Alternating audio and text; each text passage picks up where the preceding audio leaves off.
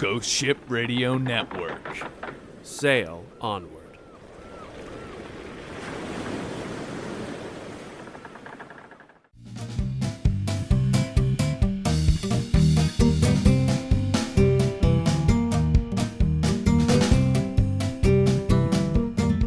What's up, folks? Welcome to episode 24 of the Adjacent Hex podcast. My name is Zach, and struggling to lift the latest Kickstarter crate to arrive is Doug. How's it going, man? Oh, I think I threw out my back. I wouldn't be surprised. That last one was pretty big. So, we'll talk about it later in the show, but I got my Rising Sun Kickstarter, and I've never gotten a CMON box before, and it's just gigantic. I have pictures. I don't know if I tweeted them or not. Yeah, you did. The whole stack, and that is just one game. Yeah. Like, that's unbelievable. Yeah, we'll get to that later in the show, but... Yeah, we want to talk about that. What's been on the new plays for you, man? I want to talk about some old stuff first. Okay. Stuff we actually talked about real quick. Just kind of rush it off. So the first one, Descent. Yes. We started the Descent campaign. Okay. I've talked about Descent on the show before, but this is interesting because it's the first time I've played Descent as a hero. Oh. Instead of Overlord. Yeah. And we're only a quest and a half into our campaign. We're meeting every couple weeks. Mm-hmm. But it's a lot of fun, and Corey and Jess love Descent, and they have all of the expansions and whatnot. Mm-hmm. They go all out. There are so many good heroes to pick from. We each picked an archetype, and then we got handed a stack of heroes from which to choose that fit that archetype. Okay. So I'm playing like a scout type character. I ended up with like an elvish ranger. Interesting, our whole group, all four heroes, we all picked elves independently. Uh-huh. So our whole group is elves. Huh. But it was just surprising to see how many good choices there are in that game. And the other thing is, it's really stressful as a hero. How so? Like, the heroes won the first campaign, Mm-hmm. or the first quest, Yep. And we're halfway through the second, but there's a natural breaking point, so we kind of hit pause on it. Okay. But we sort of steamrolled through, and that's how it looks like in the result, but it doesn't feel like we're steamrolling. It feels like we're always right on the verge of losing horribly, even when we're doing well. In a fun way, in a good competitive way. And that's a game where the heroes aren't supposed to win every time. Right. You know, it's not like a hero quest where, like, if the heroes lose, that's it. In this, it's more, if the heroes lose, the bad guy gets bonuses for later. So it's kind of like the way I do my Sentinels of the Multiverse streams, where the heroes can win or lose, it just advances the story in a different direction. Right, exactly. That's how it's done. Nice. But it's nice to see kind of the campaign. But from the hero's point of view, I don't know, I just felt like as the Overlord, it was easier to accept the loss. Mm-hmm. Because it feels like the bad guy should lose. Yeah, sure, of course. From the hero's point of view, it just feels like, not stressful in a bad way, but in a way that surprised me, having only played Overlord before. Every time I take a loss when I'm doing my streams, mm-hmm. It still hurts. Because, like, okay, maybe I'm not making the perfect plays, the correct plays, whatever you want to call it. I'm making the flavorful play. Like, if I feel like a hero would perform a certain action, that's the action I'm going to take, whether it's the strategically correct play or not. So you more RPG it in that regard. And but even still, like, even knowing that, I get upset. I get sad when I don't win. Because from the hero's perspective, you want the villain to fall every single time. Right. Even if thematically the story is better if the villain wins, which I've had happen a number of times. Yeah. That's a good point too, is that if we went through this whole campaign of Descent and Corey, who's playing the Overlord, never once wins, it probably won't be as good of a campaign, right? As if it's much more back and forth, right? You know, and I say this like steamrolling is his words, not mine. Mm-hmm. We've actually only won the first quest. The second quest we're only halfway done, so he could still pull something off and wreck us. Yeah, we'll see. Yeah. We'll see what happens. But it's interesting, and so I just thought I'd bring that up. Different perspective. Still really enjoy that game. I like the dungeon crawl. It'll be interesting to hear how that campaign plays out over the next few months. Yeah, and I probably won't delve too deep, but I might do like little notes every time we play. Kind of the way I do Arkham. Exactly, I was just gonna say that. Exactly like that.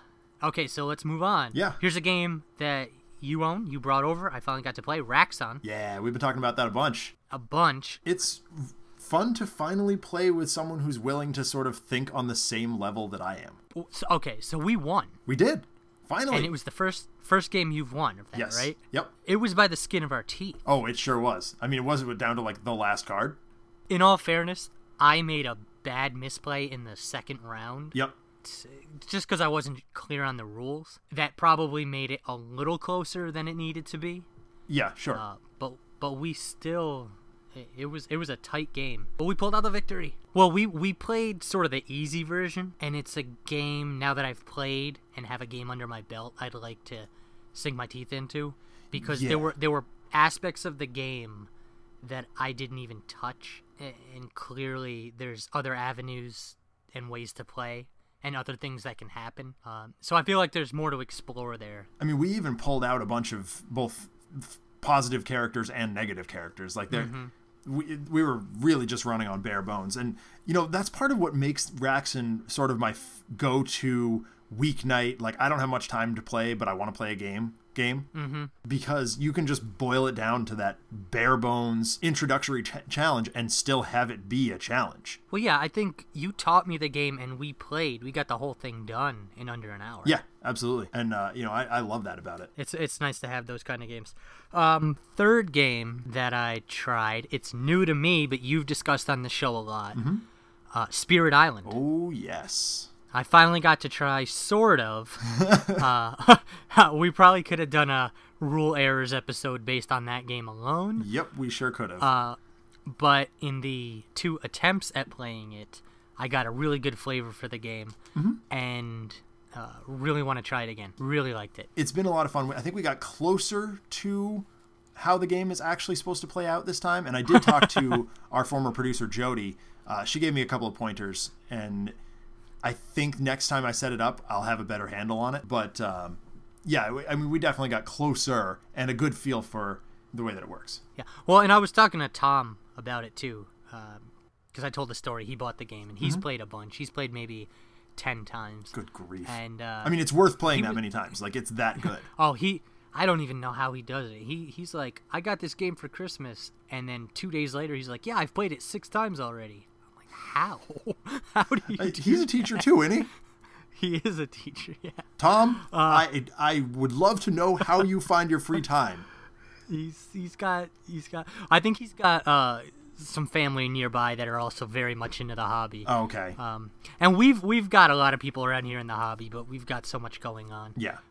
Although, in all fairness, it's only been a couple of weeks since we recorded our last one, and we both put together a list. So my New Year's resolution to get more things to the table. And we've definitely been holding to it so far. Yeah, doing really well. So anyway, Spirit Island. I was also talking to him because I picked the water demon. Yes. I don't remember its name. The river one. Yeah. And it's sort of a control spirit. He said that's actually one of his least favorite. Well, okay. Good to know. I mean, maybe it doesn't fit his playstyle. I was enjoying it, but he recommended I try the ocean one next time. The ocean one's pretty cool from what I hear. Water. Yeah. So I don't know though. Like, because there's a lot of really cool gods, the spirits, and I'm in that good bad decision to make, or good problem to have area. Yeah. Where I kind of want to stick with the one that I played the first 2 games with, so I'm a little familiar and maybe I can learn it and get a little better. But at the other hand, there's so many cool spirits, I'd like to try other things. Yeah, at the same time, like, I kind of want to get to a point where I can win the game with the basic, like the ones that are labeled for introductory play. Right. You know? Right. Which we both used, right? Yeah, all 3 of us did. So anyway, based on my 2 plays, I would recommend it. I really enjoyed that game. Yeah, that was, it is a challenge, though. Oh, it sure is. You don't want to go into it, like, expecting to play it right the first time. Like, everybody I've heard has said, that hasn't, you know, learned it at a convention and then just played it immediately, has said, you're gonna make mistakes. Like, this I mean, I even went right to the source. And, you know, people at Greater Than Games were telling me, it's not a game that you are going to learn on your first play. Yeah. Well, no, even Tom, one of the discussions we had was, because I was discussing the rule mistakes we'd made and stuff, and you and I talked about this too, but he said after 10 games, he was looking in the rule book for something and realized he had like 2 or 3 rules wrong. Right.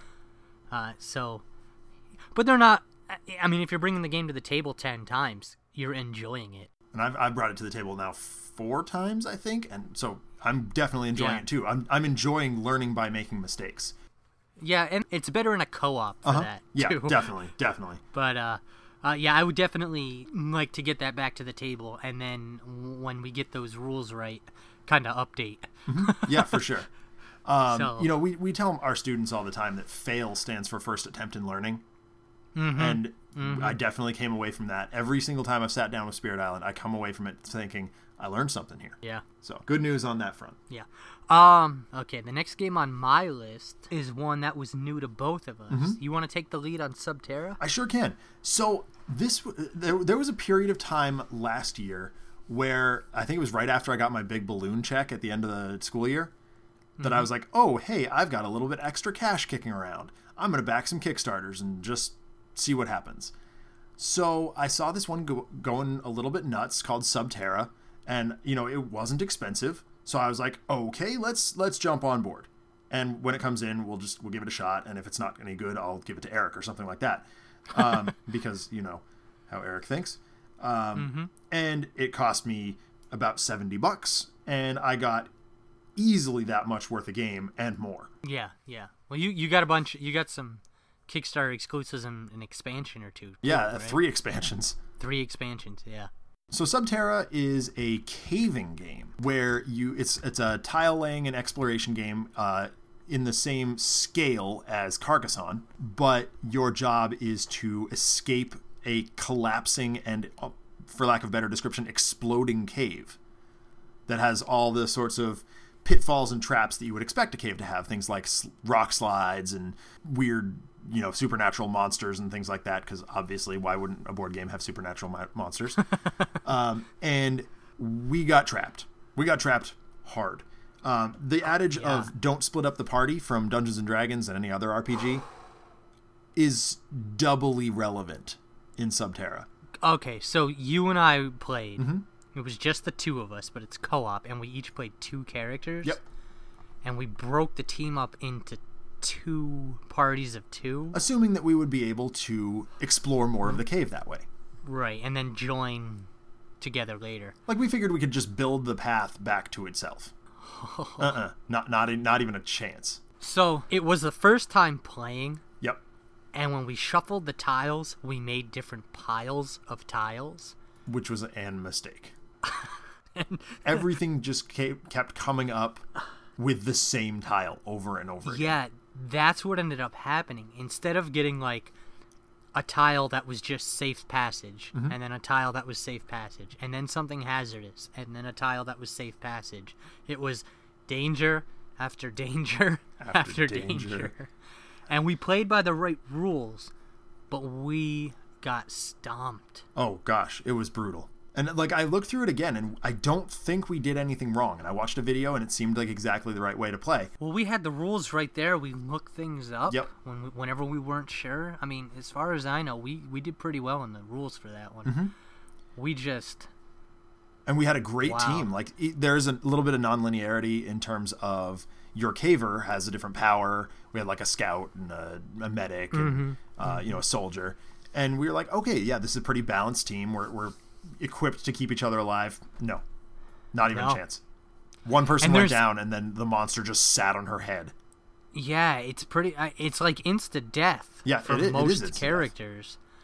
When a monster gets them, now you can revive that person, but you have to get the monster out of there first. You have to lure the monster away, and you have to. It is challenging. It's very This is not a game where you sit there and blow things away with your shotgun. This is a game where you see a monster and you run the other direction. Yep. Absolutely. It's survival horror in a board game. Yeah, but it was, it's really fun. I would love to get this back to the table and just try to survive a little longer. Oh yeah, absolutely. If nothing else. I think maybe we boil it down to just the base box and. Well, I think the tile, it being the first game and the lack of shuffling on our part, really hurt us. Yeah, absolutely. Because there was no time to recover, and also like when we got those monsters, instead of getting one monster spawn pit, we got like 3 in a row. Yeah, we got a bunch. All in the same area, and they just it was scary. It was. Actually. Like if you put yourself in the role of your character, you're underground and all of a sudden monster pits, they're breaking out of the walls from 3 directions, murdering you. I mean, it was not a happy ending for our team. No, it wasn't. That said, it was really fun, and I would definitely play it again. Yeah. Oh, definitely. So it's mostly, it's like you said, cave exploration, tile laying. Yep. And action point allocation. It reminded me a little of a game. There was a game a few years ago that I've always had my eye on, but I've never pulled the trigger on, nor have I played, called The Cave. Mm-hmm. And in that you played spelunkers. Is that what they're called? Yep, that's cave divers. Cave divers. Yeah, all right. Vocabulary with Doug. Just don't ask me what K2 is. That's Kilimanjaro, right? But so in that game, you played a cave explorer, and you earned points for finding natural resources and like taking pictures of them and stuff. Right. And you had a backpack, and you had ropes and air tanks, and you had to like get further into the cave, but then you had to retreat back to restock at camp and then go back out there. Right. Initially, Subterra kind of reminded me of that. Like, you'd be going through a cave, and then you'd reach a ledge. Mm-hmm. You needed a rope so you could climb up or down. Then you'd get to water, and you'd have to swim through it. Right. But in this game, instead of taking pictures and earning points, you got murdered by a monster. Mm-hmm. Yeah. It was fun, but it was a challenge. Yeah. It was a challenge. Exactly. All right, you've got a couple things on your list here. Yeah, so I've recently been hanging out with some non-gamers on Tuesday nights, just every other week, because Katie's working late, and I need something to do to occupy my mind to prevent me from going insane. And so we've started hanging out at a local eatery, and we've been bringing along little party games with us. Now, anybody who listens to the show knows that I am not the biggest fan of things like Cards Against Humanity. And when that was brought up, I kind of may have pitched a little fit and said, I don't want to play that game. Because I'm just sick of it. It's just so you've played that to death. Yeah. Closed-ended, and it doesn't allow for the creativity that other party games do. So someone said, all right, if we're not going to play Cards Against Humanity, what are we going to play? And someone else brought out a game called If You Had To. If You Had To. It's by the company Drunk, Stoned, or Stupid, and it's just another simple party game, another simple, you have cards in your hand, you need to match to some situation, and you need to know the person who's putting it down. It was really silly, because not only does it allow you to, I mean, it certainly closes you off, and I think there's some limitation to how many times you can play that game, but each player is basically presented with a list of things that nobody wants to do ever, and you have to pick the one you would least like to do. And they're donated by the other players. And the least like to do, or most? Or I'm sorry, yes, most like to do. You would most the one you would do under extreme duress. Okay, if you had to pick one of these, gun to your head, this is the one you pick. Yeah, and what the game encourages you to do is, if you want more information, you don't ask the player who put it down, because that would obviously skew your vote in one direction or another. You ask the entire group for more information about a specific card. So do you have like an example of how... Because this is a family-friendly podcast and the game is not particularly family-friendly, I'm not going to go into an example. But let's just say a couple of beers and a few rounds in, things got weird. Okay. Things got weird. There was definitely some lizard skin involved and a bucket of poop. Okay. I mean, it got messy. At the same time? Oh, yes. Oh. And Tom Brady. So, needless to say, I've been playing a bunch more of these little party games. And it's nice to see that a group of people who are not inherently gamers are finding enjoyment in them. And I'm hoping as we progress that I can bring things like Leaders of Euphoria, which is Good Cop, Bad Cop, or Love Letter or something like that, to sort of ramp up or sort of bridge the gap between my level of gaming and theirs, and sort of find a happy medium. We'll see how that works. See how that goes down. Yeah. So I think. Let's see. Next time, maybe bring Fortress America. Yeah, No, The Gallerist. There you go. Oh, I was thinking Twilight Struggle. Something nice and quick and short. Yeah, it's real easy. In other news, I finally got the release version of Sentinel Comics the RPG to the table. I'm not going to go into super detail because it's not strictly a board game, but it was a lot of fun, and my players handled it. I think it's okay. I mean, I've talked about 10 Candles and other game. Okay. Well, I mean, we've only had one session so far, so I'll probably just save that for another month. But let's just say that it worked really well. The story was really riveting, and our players handled it really nicely. It really takes the idea of a RPG and boils it down to almost its essence, and applies the Sentinels of the Multiverse world over it perfectly streamlined. So okay, I have a question. Yeah. So my buddy Rob. Yes. Big RPG guy. Yep. And he posted a question on Twitter recently, but he's a huge RPG guy, and he was asking for an RPG that was easy to learn and good for beginners, but had like enough meat on it for seasoned RPGers at the same time. We played it with 3 beginners, and they got it. Okay. They rocked it. The characters, so out of the starter kit, the characters you get are the Freedom 5 plus Unity. Okay. So they're very relatable characters anyway, and you just basically react. It basically tells you how to react with, but it allows you the creativity to do things like my buddy Jared was protecting the Akash Flora tree, and I don't want to give too much away because if people are going to play that, he basically blasted it with his cold gun as Absolute Zero, and put up an ice shield around it. And I was like, okay, that's awesome. That's exactly the kind of thing Absolute Zero would do. Yeah. So is there a way to make your own hero too if you were interested?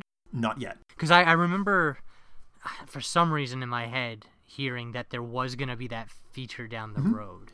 So the Kickstarter for that goes up, I would imagine, like April or May or something like that. Right, or probably right after Oblivion is done shipping. Sorry to bring up another sore subject. No, it's fine. It's not. It's not really that sore. We are. No, it's not sore. Anxiously waiting. We know that Chinese New Year is what's holding things up right now. But yeah, well, I've got a lot of stuff to play. Yeah, in the meantime, I do too.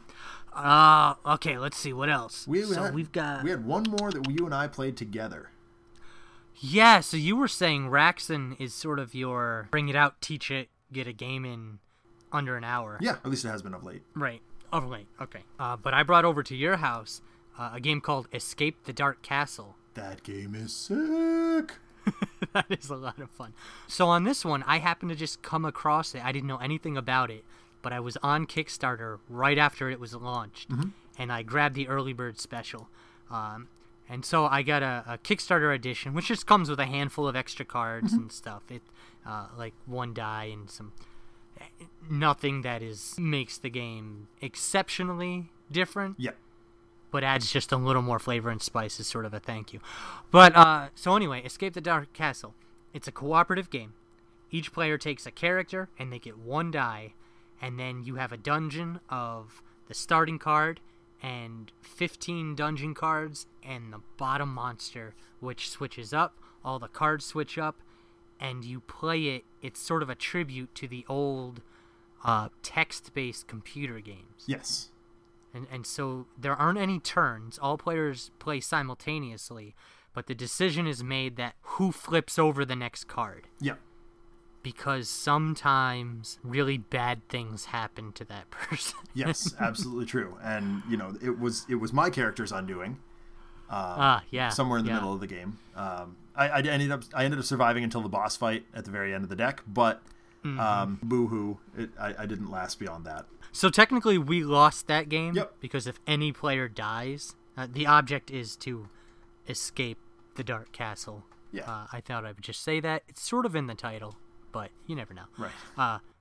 but everybody has to do it in order to win as a group.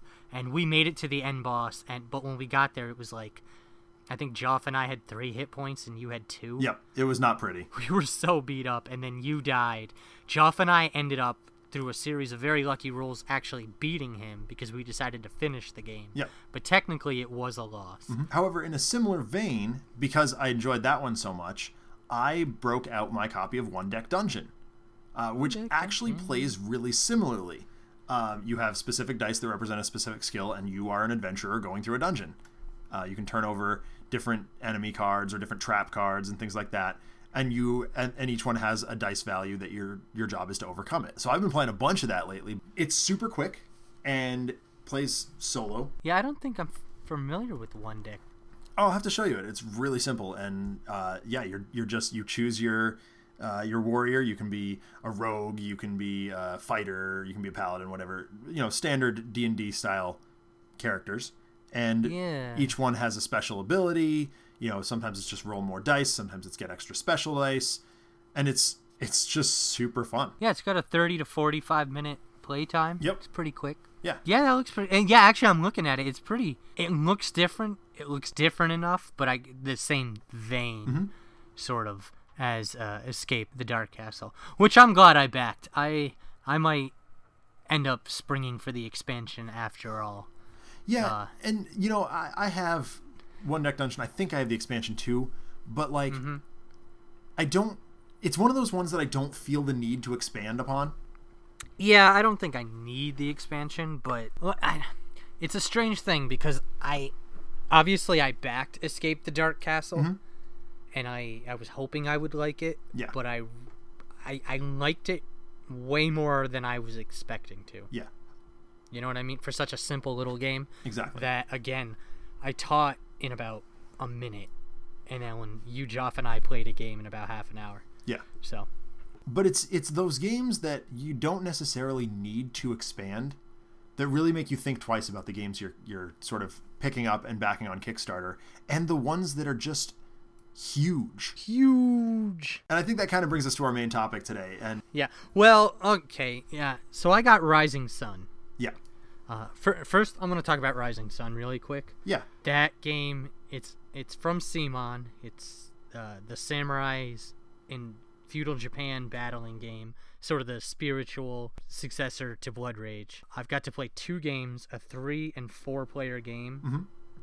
Absolutely loving the game. Yeah. The minis are gorgeous. The map is gorgeous. The art is gorgeous. It is challenging, but the final scores are closer than you'd expect them to be. There are so many decisions to be made that you just don't know what to do. Yeah. So where Blood Rage is kind of like worker placement with combat, Rising Sun is more a build an army, dudes on a map, moving around from territory to territory type game. But it's got really interesting. So it's played in different phases. The first thing that happens is called the tea ceremony. And what happens during the tea ceremony is people negotiate and they make alliances that last for 1 round. And that ends up being good because the next phase is called the political phase, and you pick these tiles and you play one, and everybody gets to do something. So if you harvest, for example, everybody playing the game gets a coin. But the person who played the card gets a special bonus, and in that case, you collect the resources of whatever province you control. Your ally also gets those bonuses.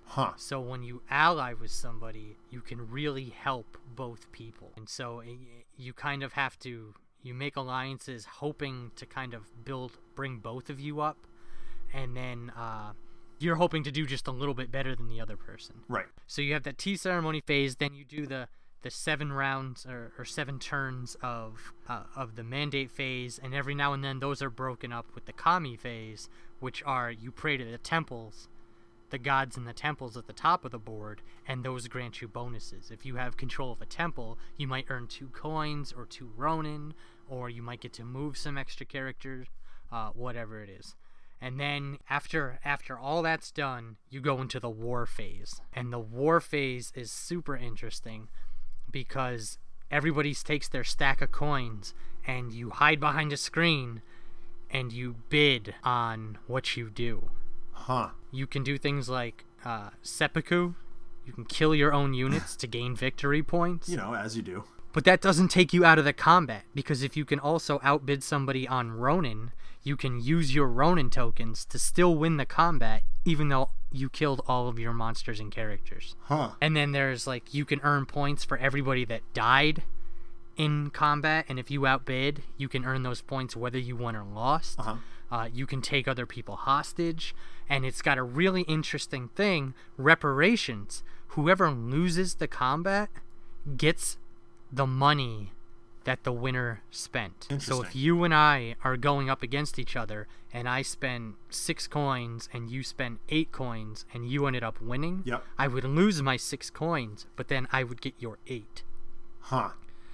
And so it really, there's just so, it's almost hard to talk about. I have actually wrote a few things down, Yep. just things I wish I had known the first time I played. Yep. Because I'm not one who suffers from analysis paralysis. Right.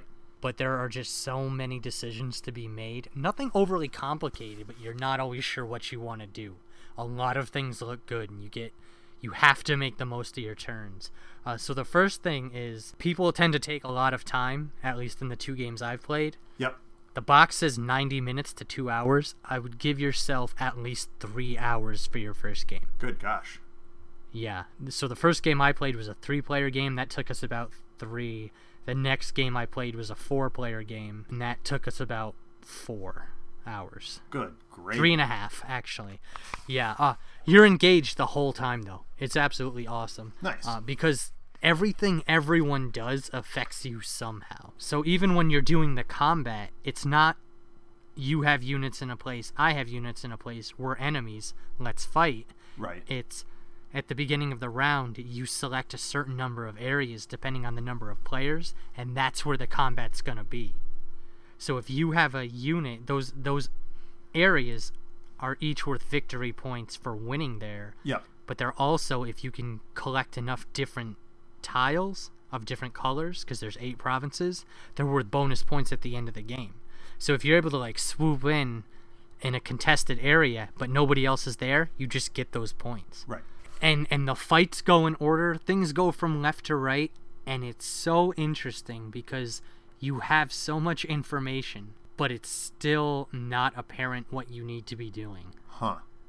But all in a good way. I'm making that sound really stressful, but it's really engaging and fun. Well, I mean, sometimes that's exactly how that plays out. Yeah. Well, I had a battle in the second game where I had 10 coins, and the person I was going up against had 19. Uh-huh. So they could block me out. But we were talking it over, and it's all hidden information.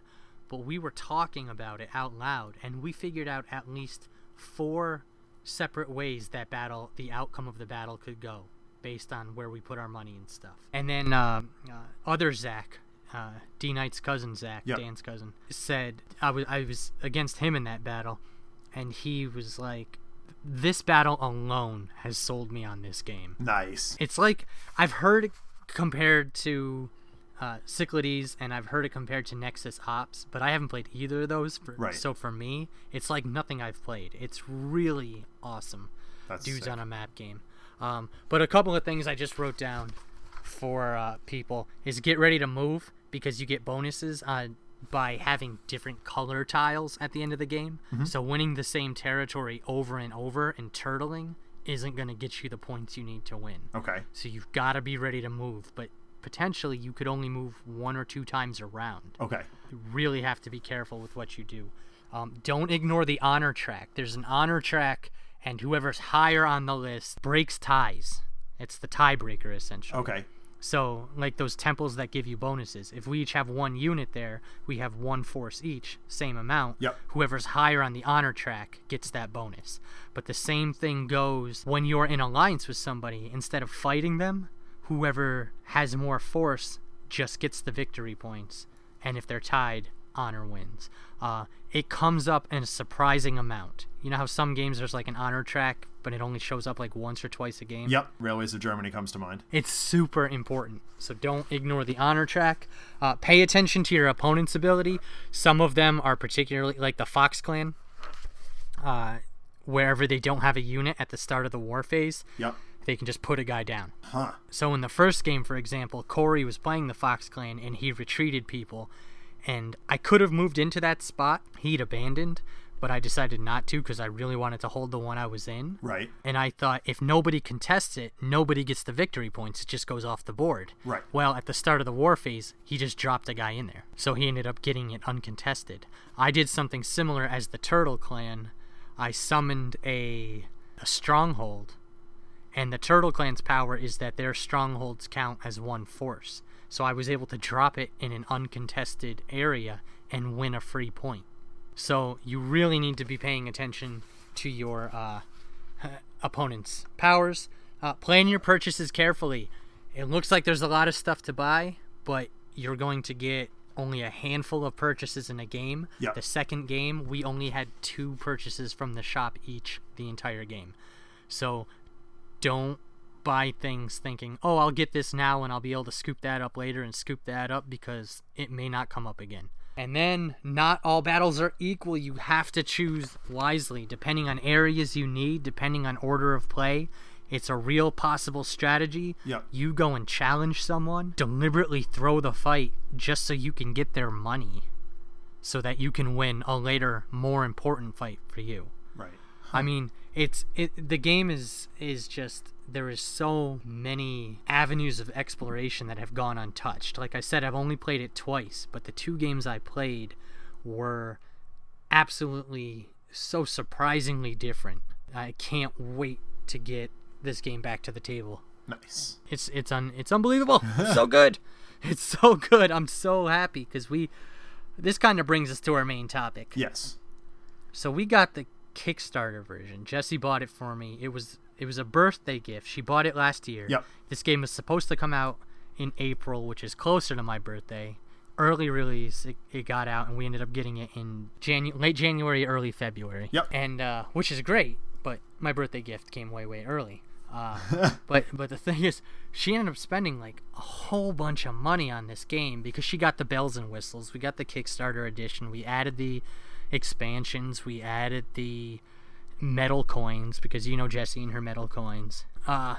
So I love that, but it wasn't long after playing Rising Sun that I saw a review for a game called Lords of Hellas. Yep. This was also a Kickstarter game, and I saw the Dice Tower review of it, and they compared it to Kemet, which anybody who listens to the show or knows me knows Kemet is one of my favorites.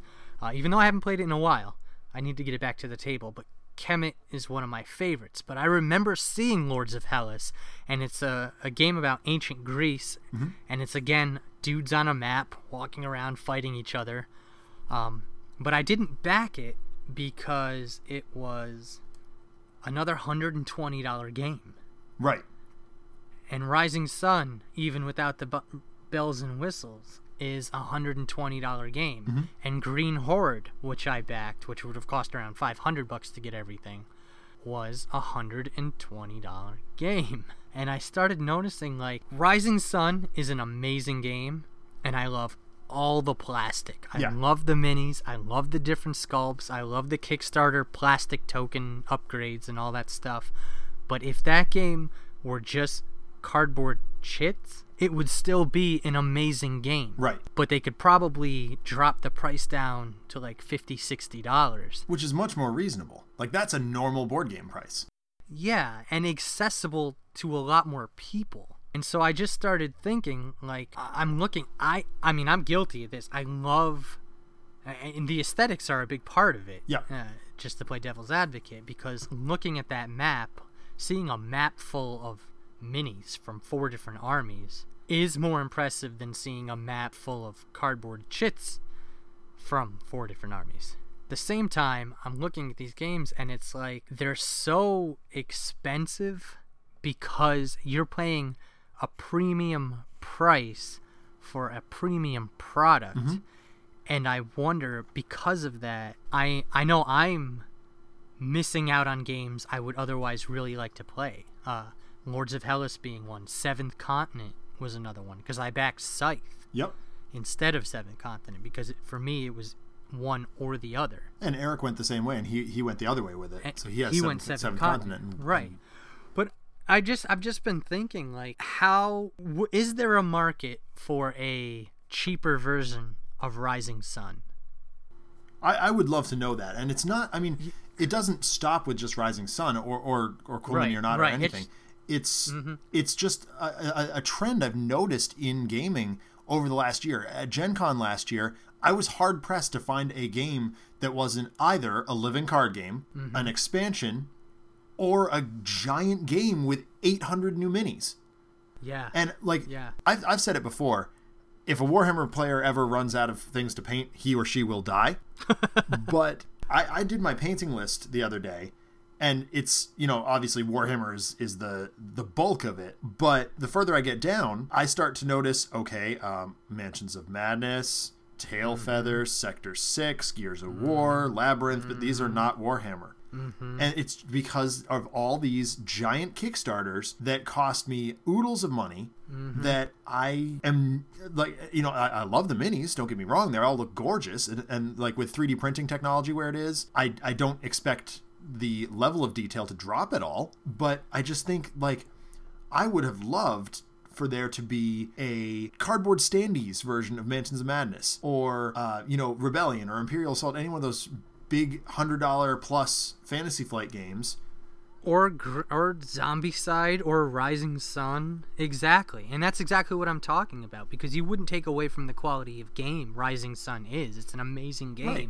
If anything, it helps because you get a better sense of what the characters look like. You get basically, I mean, you're running into Dead of Winter territory at that point.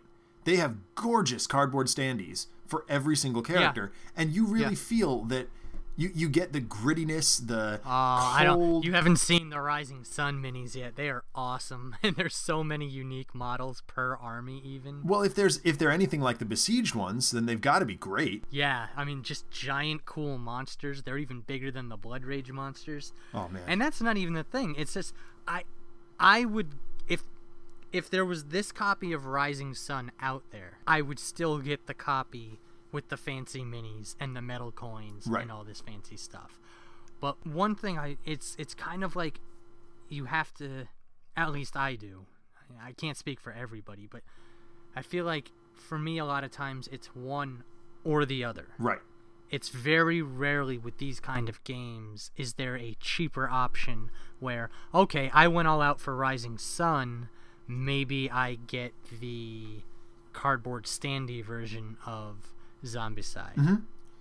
Now, I mean, that might not even be an option I'd want, because I might feel like I need those minis too. But you know what I'm saying? Somebody else might, rather than getting Rising Sun or Lords of Hellas, go for the cheaper option of cheaper Rising Sun with cardboard and cheaper Lords of Hellas with cardboard. Yeah. As opposed to picking one or the other with full plastic. Right. I mean, Scythe is a good example of that, because Scythe, we both got the Super Deluxe Mega Edition, yeah. Yeah, that came with those resource, instead of cubes, we have like painted bags of wheat and oil barrels and all sorts of stuff.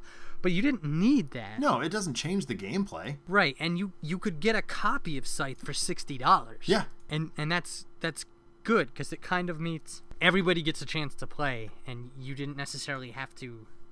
I mean, I know I said it was Scythe or Seventh Continent, but that's on me. I'm saying somebody else may have picked Scythe and Seventh Continent if there was a cheap option for both. I would definitely have considered it more strongly, because, I mean, Eric and I talk about it all the time. Scythe and Seventh Continent really scratch a very similar itch, and yeah, I mean, if it for a lot of people, it came down to one or the other because of that astronomical price point. And I wonder how many people would have been like, okay, if there was like a $60 version of either, and I'm going to pay $120 for a board game, why not both? Right, and that's just, but at the same time, devil's advocate to my own train of thought, but I don't know if I would pick a cheaper one. I might still buy one and buy the Super Deluxe Edition of one of them. Right. But there's got to be a market out there for people who just don't care about painted oil drums and special plastic minis that would buy both. And I think one company has identified that I think there is a market for it. Gamelin Games did Heroes of Land, Air, and Sea. Oh, yeah. I didn't even think of that. There was a cardboard standees version of the game that I don't have the numbers in front of me, obviously, but I'm sure we could get them. Maybe we'll report back on this. I would be willing to bet that game sold almost as many copies with cardboard as it did with minis. Because if the game is good, it can stand on its own. And it doesn't have to be this over-the-top, beautiful miniatures, high production value thing. It can be a back-to-basics cardboard standee game and be just as fun. Okay, so I just looked up the page. So the main pledge was $79. It says or more, but it's the core. Right. For 1 to 4, it still comes with 80 miniatures. Yeah, it still 32 cardboard constructs. The next one was the deluxe, which was $140. Yeah. So a lot more, and that's 1 to 6 players. It added 4 more factions, 160 miniatures, 64 cardboard constructs. So I don't think that game actually fits. Does it not match up? No. Somehow I thought there was a version of that came out with all minis. We Maybe it was the original version. Because remember, that one went up on Kickstarter to begin with. Oh, yeah. And then got changed. Yes, because they pulled it and then came back later. Yeah, I wonder then if that change in the market was part of the impetus behind that change. We should send them an email and see if we can get a comment on that. Yeah, because, I mean, and like I said, I don't know if I would ever buy both. No. I mean, what is... And a big part of these games is... It's not... Like, you need a good game. Yeah. You need a good game at its core. I love Zombicide. I love Scythe. I love Rising Sun. These are great games. And a big part of that, though, is the minis on the board. Yeah. More so for the CMON stuff. So I don't know if I would back something with just... Like I keep saying, it might not be for me, but I wonder if there's a market out there. But also, I don't know if you've seen the Lords of Hellas. I haven't.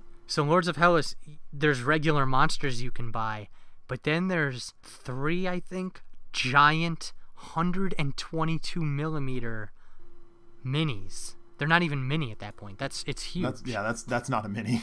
Well, it comes in 5 pieces, and part of the game is you slowly build that as the game goes. Oh, wow. So how could you do that without the plastic?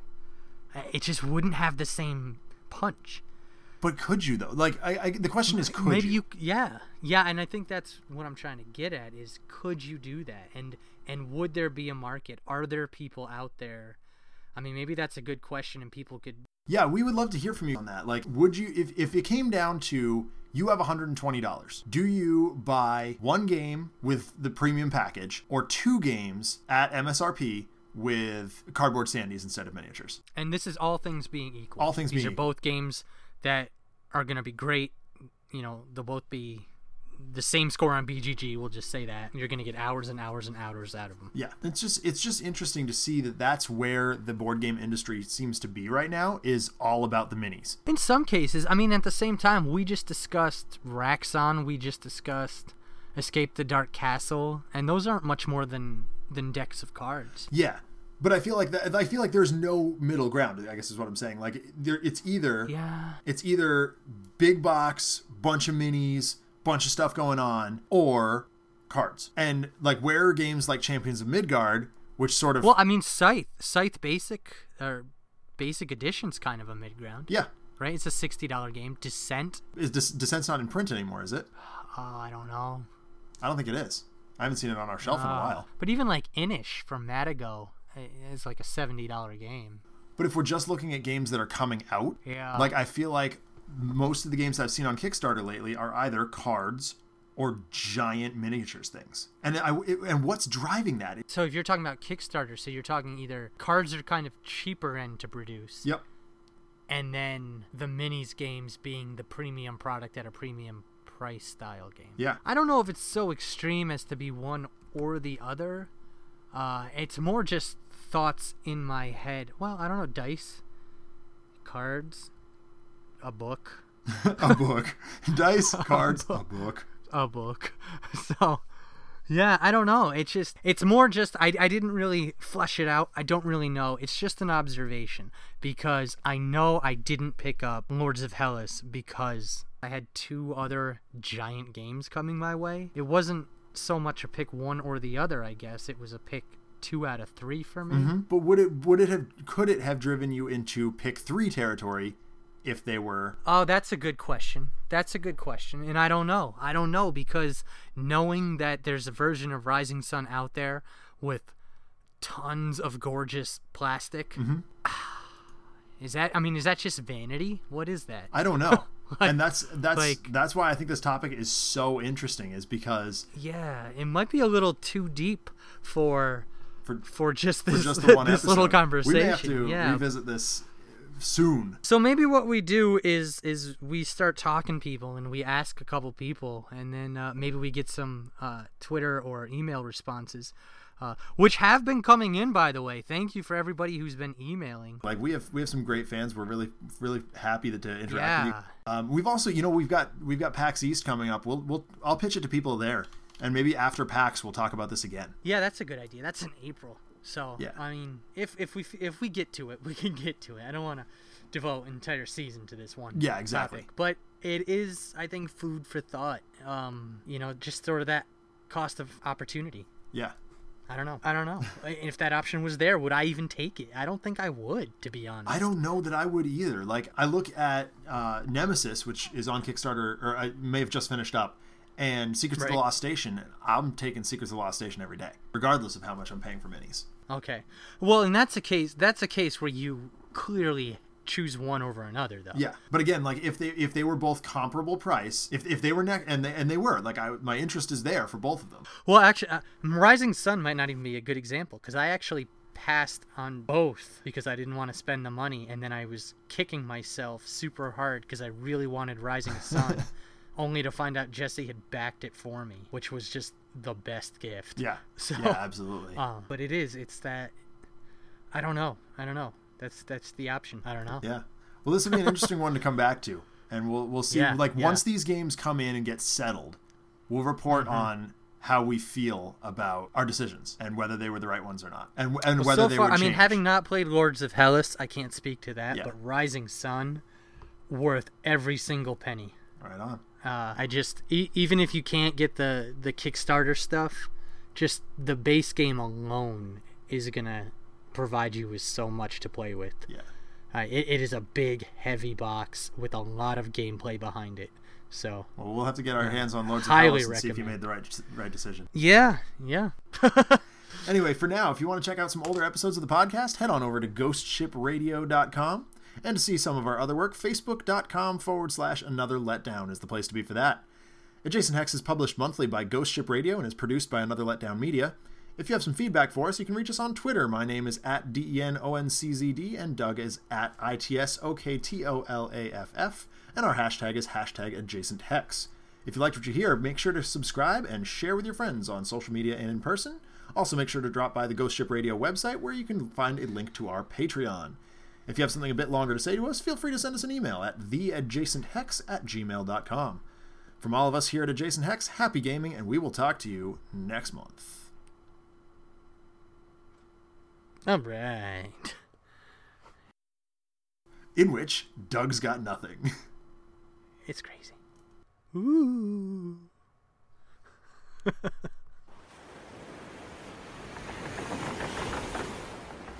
This show is part of the Ghost Ship Radio Network. For more information, go to ghostshipradio.com.